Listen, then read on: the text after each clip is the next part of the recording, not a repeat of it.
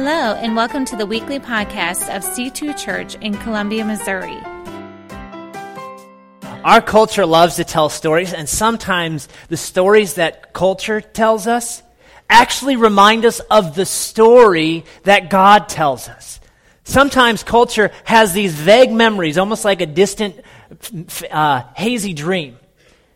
They don't always get it right, but sometimes they point us back to the story, the main story, the scriptural story. Sometimes they do an okay job of that. And we as parents, and even in our own lives, adults, we need to learn to filter and interpret the stories that culture is telling us. Because sometimes there are truths to them. Again, sometimes it's like a hazy dream. They don't necessarily get it completely right. And you can't hang your hat on everything that Hollywood produces, right? Now, I know that Frozen isn't the gospel story, but in it is some truths that parents, if you help not only filter what your kids are watching, but then teach them to filter. Teach them to interpret the stories that culture is telling them. This story, I think, has some great redeeming values to it. Not everything that Hollywood produces has any redeeming value, even if they script it according to Scripture and call it Noah. I'm not saying good or bad. I'm just saying don't be surprised when Hollywood gets it wrong, right? We don't need to pick at them. We just need to go, well, at least they tried. I don't expect people who are not connected to the story of Christ to actually write a really good story of Christ. I don't expect lost people to act like they're found.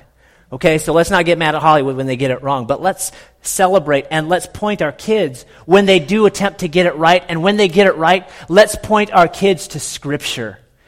When we help our kids and when we ourselves filter and interpret culture's stories based in the truth of Scripture, that's where it starts. It's got to start with Scripture, and that's where it's got to end.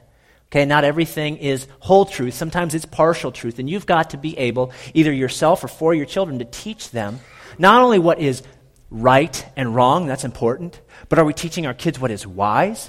You know, those times where things get a little gray and fuzzy and you're not really sure. The question isn't to ask necessarily what's right or wrong, but what is wise? What brings glory to Jesus? You know, when you want to give your kids something good to eat, sometimes it is ice cream and candy, but feed your kids right too. Feed them the veggies and the things that they don't necessarily want. Sometimes you need to give them something good to eat. And if the menu is all that's offered on TV or in the movie theaters, let me point you to some resources.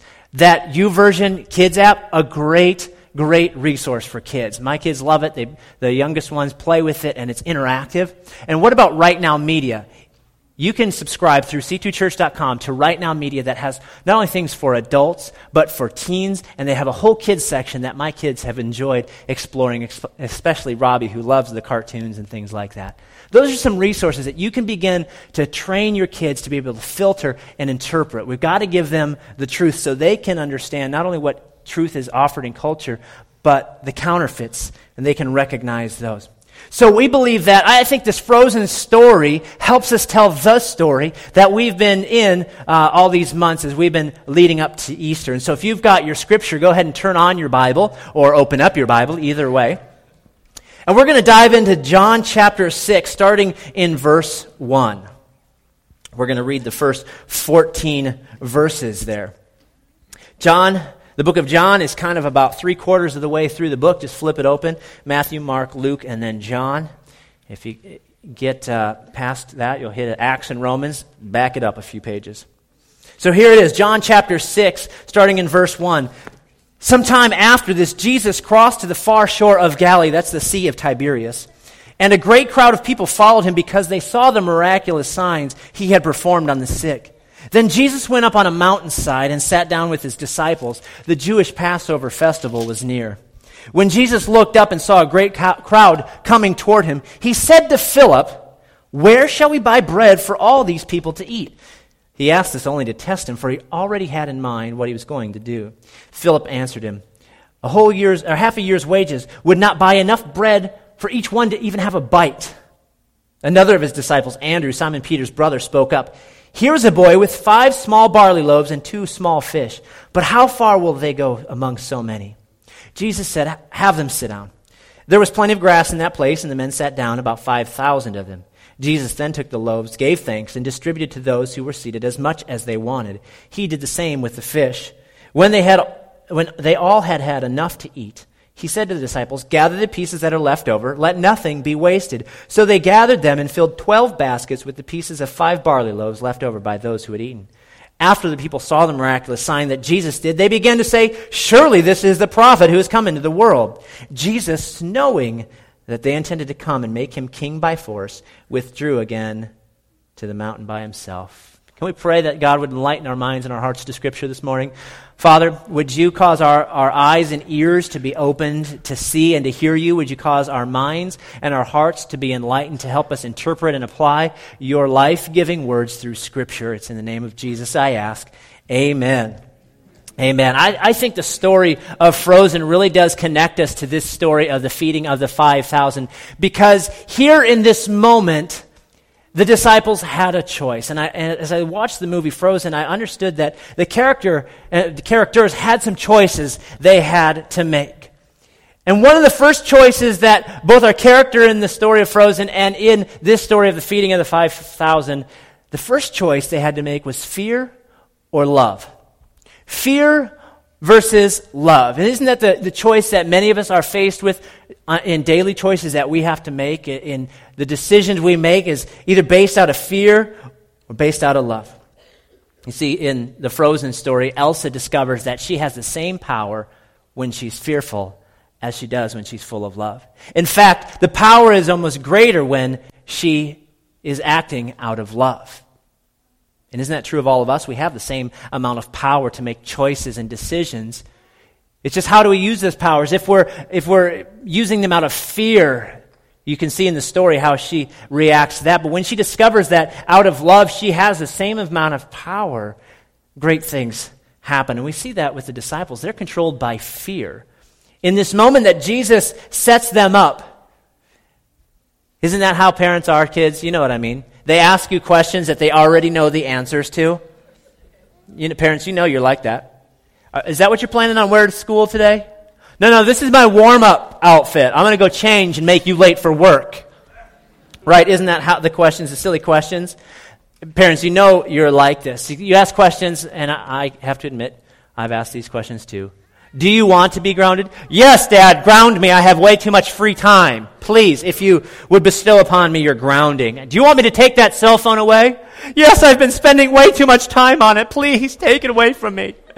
We ask these silly questions that we already know the answers to, like, are you going to eat your vegetables?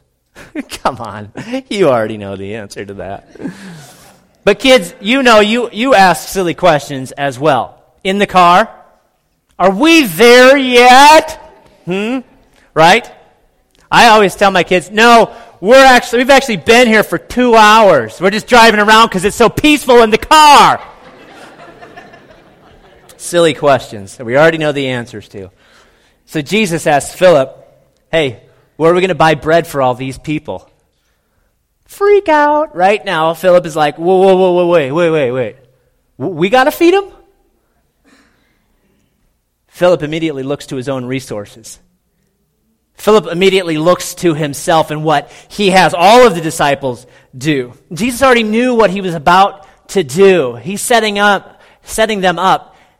God likes to mess with you. Right? He's funny that way. But what he does in asking this question that he already knew the answer to, he was teaching them. It's called a teachable moment, right? He's exposing their thought process. He's exposing their heart.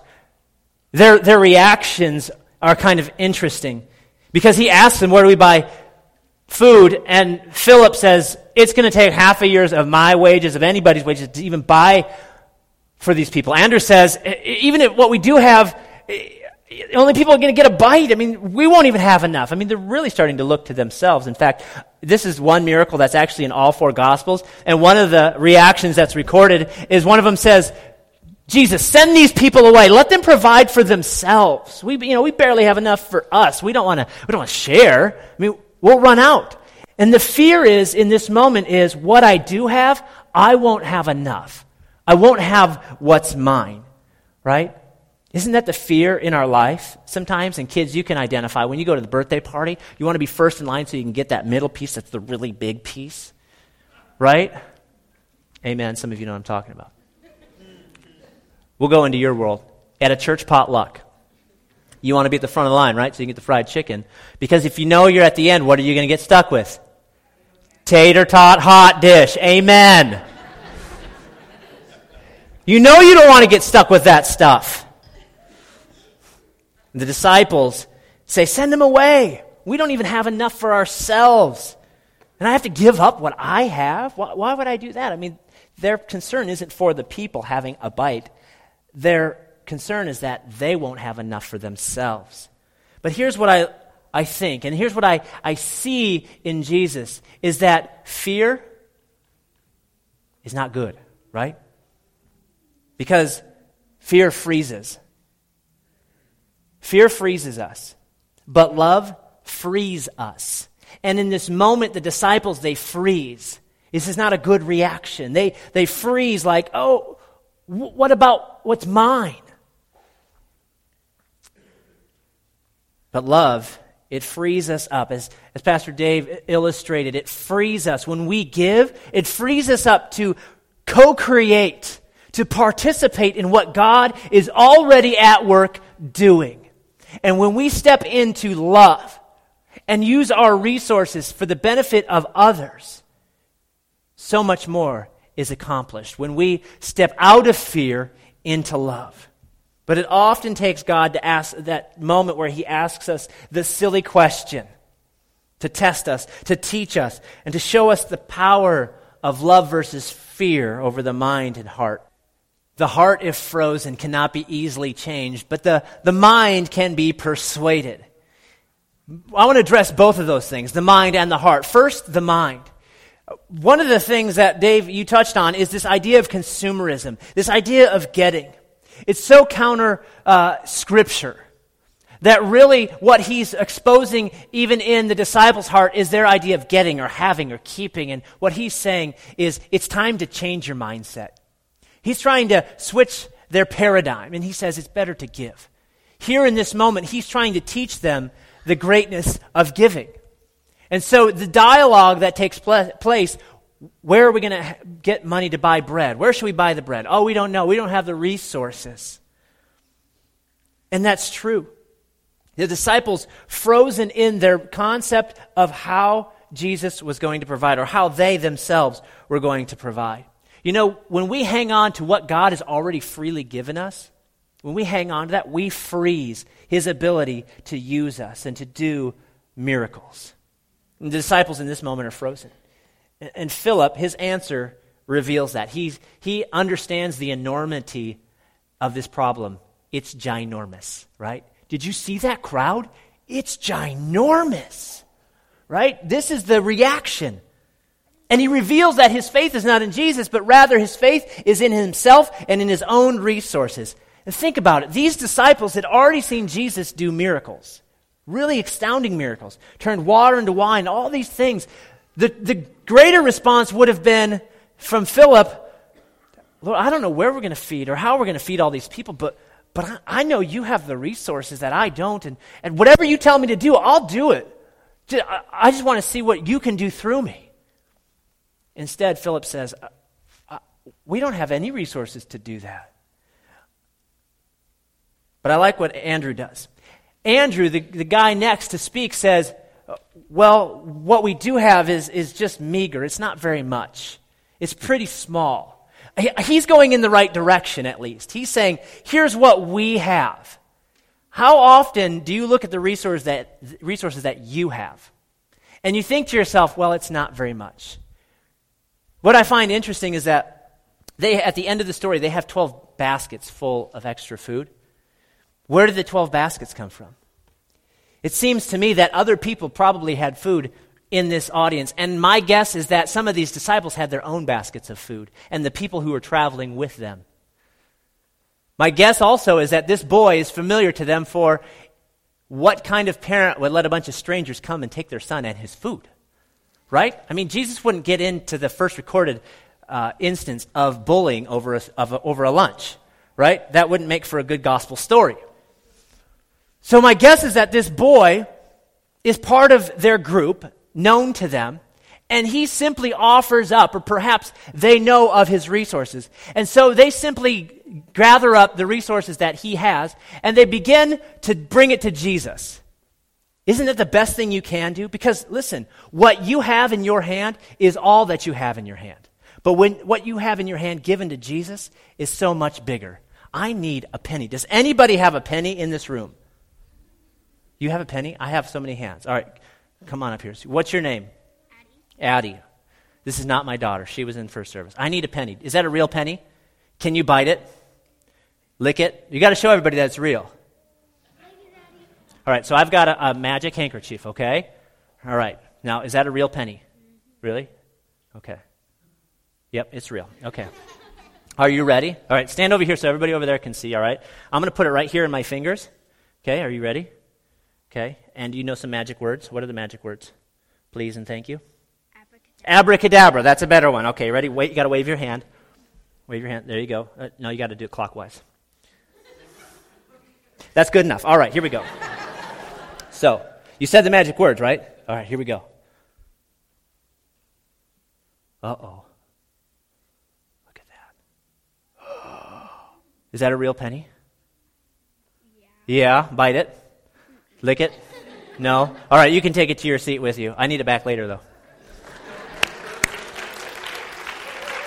I'm telling you, the resources that you have in your hand are just the resources you have in your hand. But the resources you have in your hands, given into Jesus' hands, are so much bigger. In the recording of this story, Jesus says in one of the recordings, bring what you have to me. Bring it to me. When you take your resources to Jesus and trust Him with it, He can do so much more. And though you think your gift is small, it doesn't matter the size of the gift. Our kids are giving pennies and nickels, and they're putting them in these collection containers to be added to other kids. And we can do so much greater, each one of us trusting that what we give to Jesus, He can use for His kingdom and multiply it for His purposes. And adults, it's the same with us. We say to ourselves, well, my tithe doesn't matter. When I give to the church, it's very little. They won't miss it. It won't matter. But I'm telling you, when you trust Jesus and you begin to tithe, when you begin to give your $25, your $10, or your $100 to missions each month, it doesn't matter the amount, because when you commit it to Jesus, He can do so much more. Do you believe that this morning? Let's take another off. No, we're going to do that later. I'm telling you, though, in my own life, I've experienced this when it doesn't make sense, because my mind says, if I give money to the church or to something that is kingdom-oriented, I will have less for myself. But what I see in Scripture and what I've experienced in my own life is that when I give to kingdom causes, I have all that I need and I have more. It doesn't make sense. And the only way to retrain your mind, remember, the mind can be persuaded. Disney told us. The mind can be persuaded, but only through action. The mind will only be persuaded through action, not by telling yourself, oh, someday I'll do that and it'll be true. Do not have a believing unbelief system by where you proclaim God as king, but you refuse to obey Him. Amen. Come on, preach it. I will. It doesn't matter the size of the gift. Bring it to Jesus. What you have in your hands is only what you have in your hands. And that mind can be persuaded. We have more. Think about the end of that story. The disciples are instructed, having given away what wasn't theirs to begin with, are now instructed to gather, and they collect more than they started with. Do you trust that when you go to Jesus, even if you have nothing, you give Him what little you have? Is it possible? Is it possible that He could actually bless you beyond what your need is so that you would have more abundance to continue investing in His kingdom? I believe it. Okay, 3 of us believe it today. I'm telling you, church, it's true. Begin to walk that out, because the Scripture says, freely you have received, freely give. Even the boy who gave up his lunch had more. Even he was provided for. And the last thing we see in this story of Frozen is this choice between sacrifice and self. Between sacrifice and self. We see in the story there, the first clip you saw, Elsa and Anna. Anna saves Elsa with a true act of love. You know, Disney, throughout the story, is leading you to believe that this true act of love that would thaw her heart was going to be kissing a boy. Isn't that just like Disney to lead you to believe that kissing a boy will make everything better? Girls in this room, listen to me. Kissing a boy will not make everything better. In fact, it will probably make it worse. And in this story, they lead you to believe that a true love's kiss will solve all the problems. And yet, in this moment that you saw on the screen earlier, we see that it's a true act of self-giving love. We call it sacrifice. There's no greater gift than sacrifice. It's the only way to thaw a frozen heart. Is your heart frozen this morning? Has something damaged that creativeness, that willingness to partner with God through giving and sacrifice? Listen, what Jesus was doing with his disciples, this wasn't some sort of Jedi mind trick, okay? It was a Jesus trust teaching opportunity. He wanted to teach them to trust him. And what he revealed in their heart was they didn't trust him. Though they followed him, they did not trust him. And only acts of true love break through my selfish desires in my heart. That's the truth. Only acts of true love will break through my selfish desires. It will retrain my heart. It's not what you think that often will break through. It's those true acts of love. What God gives you, which you did not provide for yourself, is not to be hoarded, but to be given away. What the disciples had to begin with didn't even belong to them. It belonged to some boy. And the boy gives it to them. Can we learn something from kids? You betcha. We learn in this moment an act of faith, a very small act, but very meaningful. I don't think those disciples walked away unchanged that day. And everyone's needs are met. The boys' needs, the disciples' needs, the crowd's needs, they were all met. There was extra. And at the end of this, it says that Jesus got away from the crowd because he knew what they were thinking, that they would try to make him king by force, and so he fled. And then later in the chapter, he confronts them as they chase after him because they're asking for more signs. They want more bread. And he confronts them. He begins to challenge their thinking. And then he finally says to them, listen, the bread that you long for, the stuff that I gave you that filled your stomach, that's not what you really need.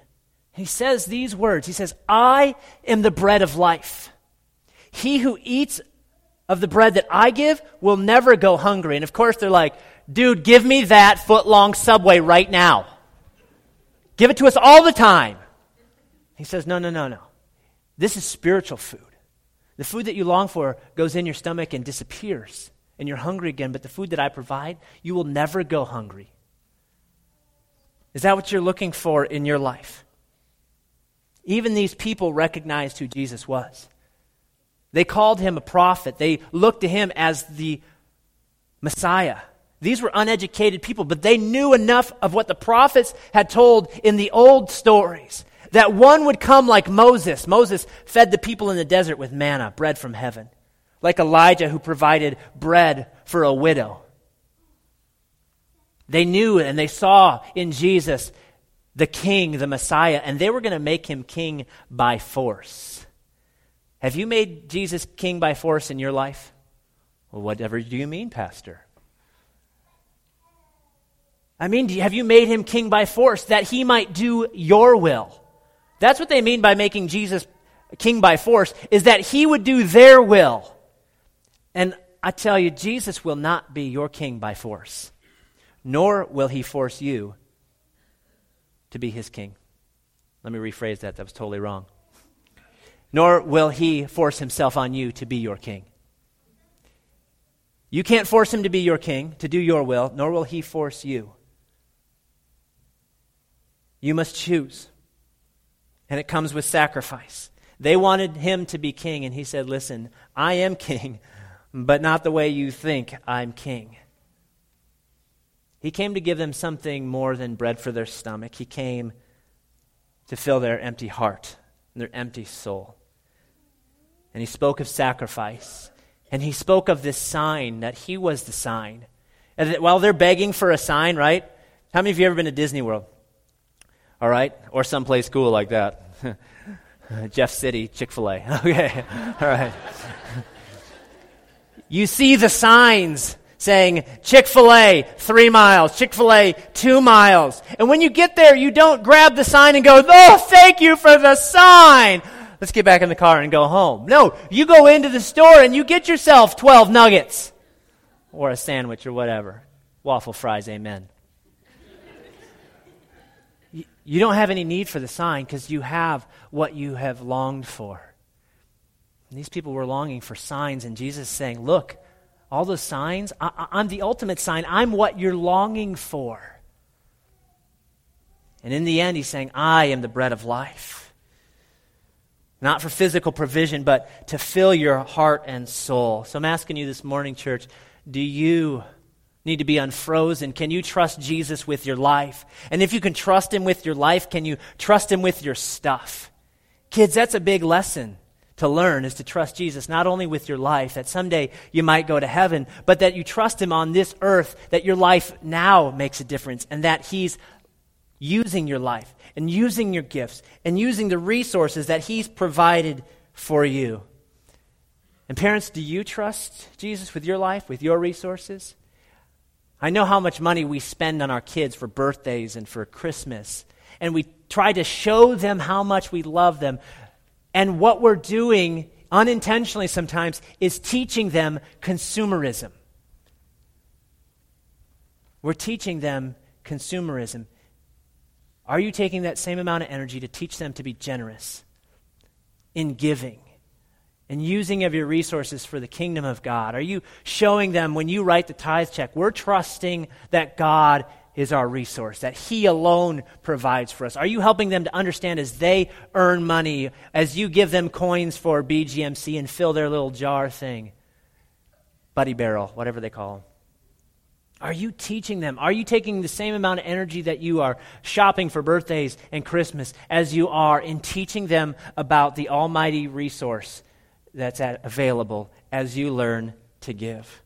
I love BGMC because it's teaching our children to give to God's kingdom, to reach people with the gospel. Did you know that C2 Church has a great life groups ministry to help you connect with a small group of other people?